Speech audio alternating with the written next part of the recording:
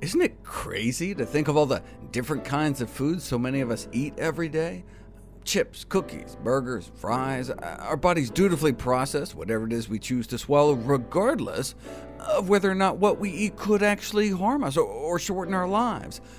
Our bodies are amazing as they try to pull out nutrients while trying to protect us from all the garbage. So maybe, just maybe, we should try and give our bodies a break. I'm Dr. Michael Greger, and you're listening to the Nutrition Facts Podcast.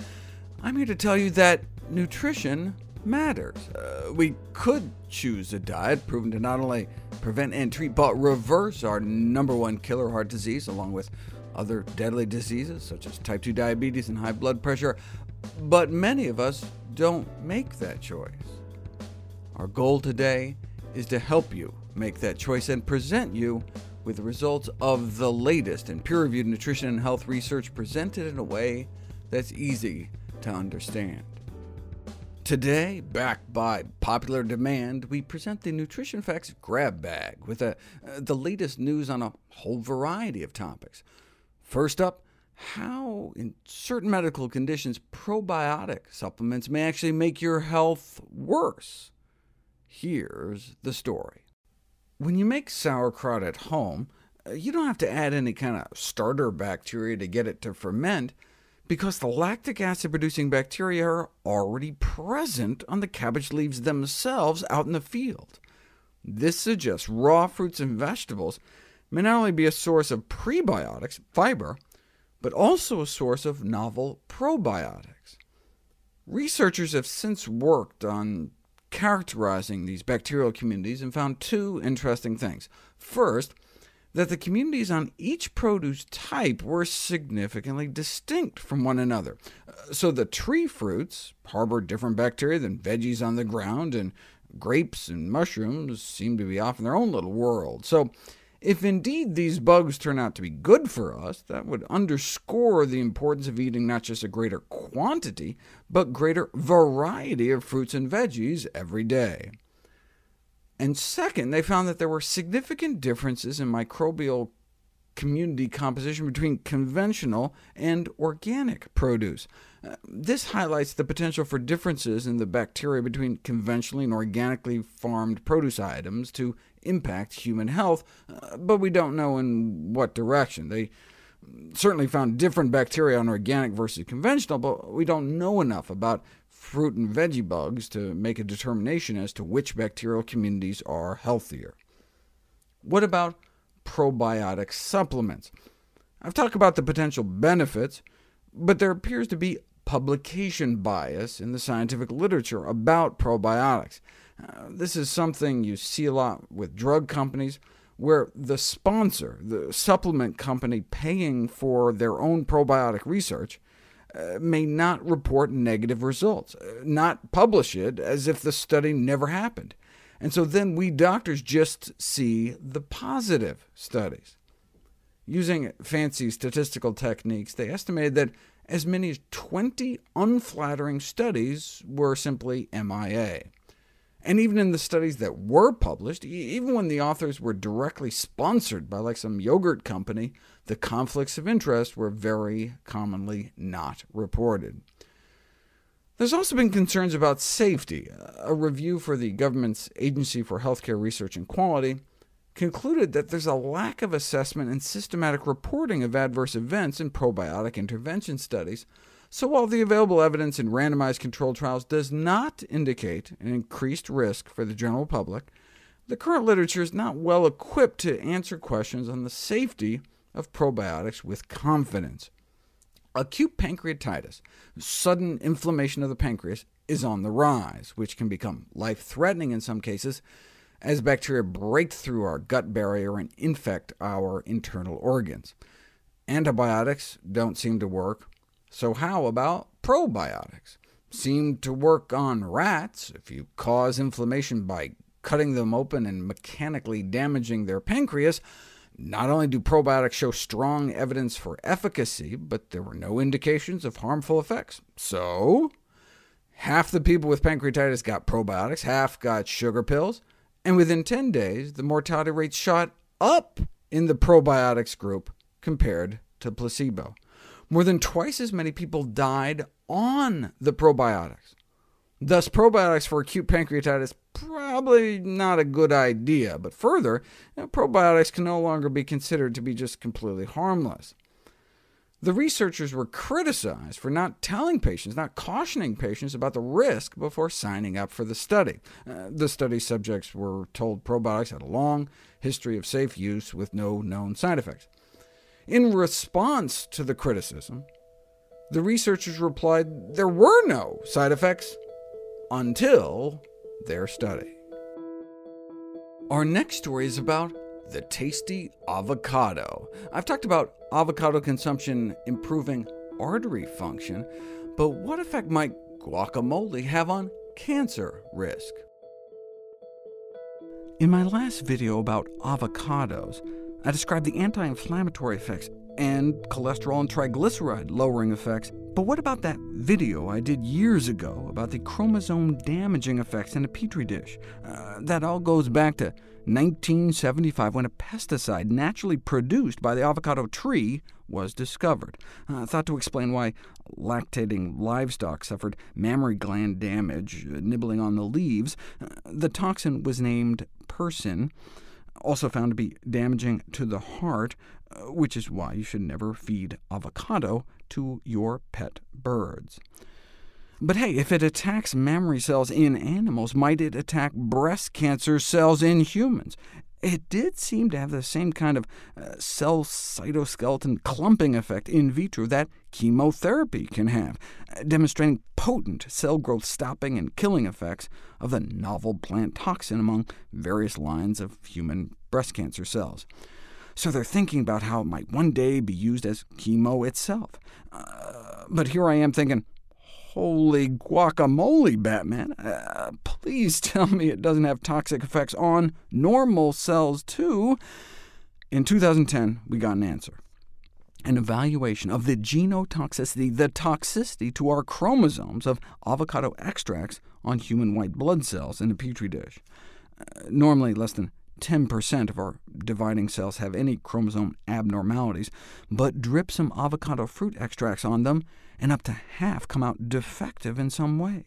They conclude that there's something in avocado fruit that can potentially induce significant genomic instability and some genetic damage in human white blood cells in a Petri dish. If the same effect occurs in actual people, it could, for example, result in transforming cells into cancer. That's a big if, though. These were blood cells. You don't inject guac into the vein. For anything to get into our bloodstream, it first has to survive our stomach acid, get absorbed through our intestines, and then sneak past our liver's detoxification enzymes. And indeed, a person may be affected, changed by acidic conditions. And so, given all the differences between what happens in a Petri dish and a person, it's essential to carry out further studies before making a final remark about its toxicity. OK, but what do you do before these studies come out? I was concerned enough I provisionally moved it from a stuff-your-face green light food to a moderate-your-intake yellow light food until we knew more to err on the side of caution.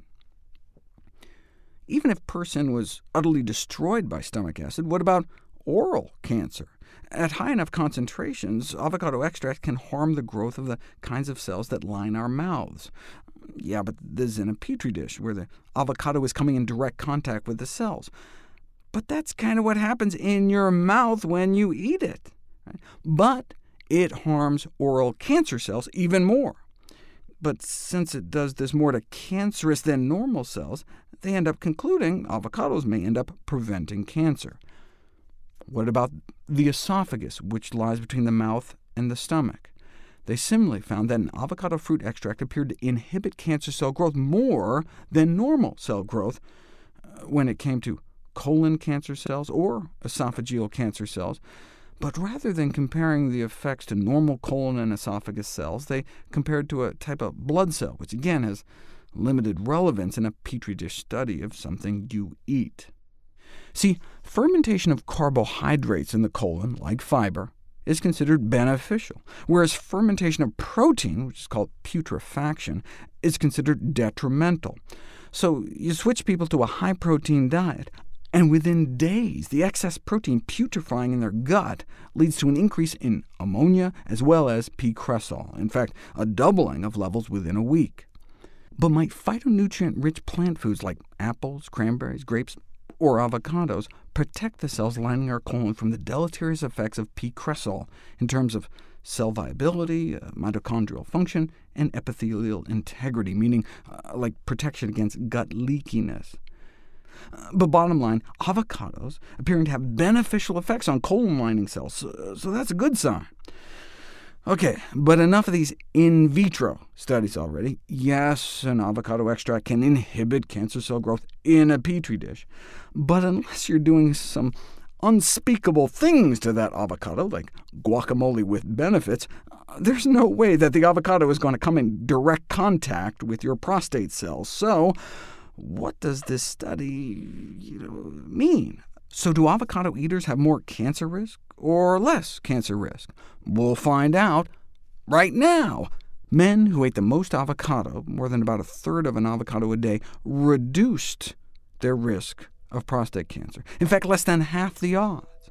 So with the data on improved artery function, lower cholesterol, and if anything in association with decreased cancer risk, I'd suggest moving it back into the green zone. Here's a fun fact. Did you know that lemon balm may beat out drugs for controlling the symptoms of severe dementia? Here's the story. Improving cognitive performance with aromatherapy in young, healthy volunteers is one thing, but how about where it really matters? This group of Japanese researchers had this pie-in-the-sky notion that maybe certain smells could lead to nerve rebirth in Alzheimer's patients. 20 years ago, to even raise such a possibility as a hypothetical was heretical. Everybody knew that the loss of neurons is irreversible. In other words, dead nerve cells are not replaced. An important factor in neurodegenerative diseases. That's what I was taught, that's what everyone was taught, until 1998. Patients with advanced cancer volunteered to be injected with a special dye that's incorporated into the DNA of new cells. On autopsy, the researchers then went hunting for nerve cells in the brain that lit up. And there they were, new nerve cells in the brain that didn't exist just days or months before, demonstrating that cell genesis occurs in human brains, and the human brain retains the potential for self-renewal throughout life, something we can take comfort in. Still doesn't mean smells can help, but an aromatherapy regimen of rosemary, lemon, lavender, and orange was attempted for a month, and their cognitive function, starting 6 weeks before the treatment, showing a rather steady decline until they reversed after the aromatherapy. The researchers conclude aromatherapy may be efficacious and have some potential for improving cognitive function. All, of course, without any apparent side effects. What about severe dementia? We always hear about the cognitive deficits, but more than half of patients with dementia experience behavioral or psychiatric symptoms. Thorazine-type antipsychotic drugs are often prescribed, even though they appear to be particularly dangerous in the elderly. But hey, it's easier to just prescribe a drug than offer non-pharmacological alternatives, such as aromatherapy, rubbing a lemon balm-infused lotion on their arms and face twice daily, compared to a lotion without the scent. Everybody got rubbed, but in the lemon balm group, significant improvements in agitation, shouting, screaming, and physical aggression, and improve quality of life indicators, less socially withdrawn, more engagement in constructive activities. That's important because when you give the antipsychotics, patients become more withdrawn, less engaged. It's like a chemical restraint. Yeah, the drugs can reduce agitation too, but that may just be because you're effectively knocking the person out. So, aromatherapy with lemon balm is safe, well-tolerated, highly efficacious, with additional benefits on key quality of life parameters. These findings clearly indicate the need for longer-term multi-center trials, but we never had any until never. We still don't have any. The study was back in 2002 and still nothing. But is that a surprise? Who's gonna fund such a study?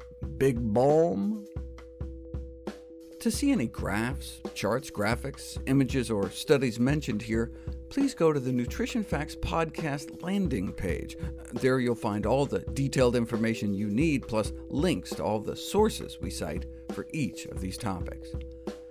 Be sure to also check out my new How Not to Die cookbook, beautifully designed with more than 100 recipes for delicious, life-saving plant-based meals, snacks, and beverages. And like all my books, DVDs, and speaking engagements, all the proceeds I receive are donated to charity. NutritionFacts.org is a nonprofit, science-based public service where you can sign up for free daily updates on the latest in nutrition research via bite-sized videos and articles. Everything on the website is free. There's no ads, no corporate sponsorship. It's strictly non-commercial. I'm not selling anything. I just put it up as a public service, as a labor of love, as a tribute to my grandmother, whose own life was saved with evidence-based nutrition. Thanks for listening to Nutrition Facts. I'm Dr. Michael Greger.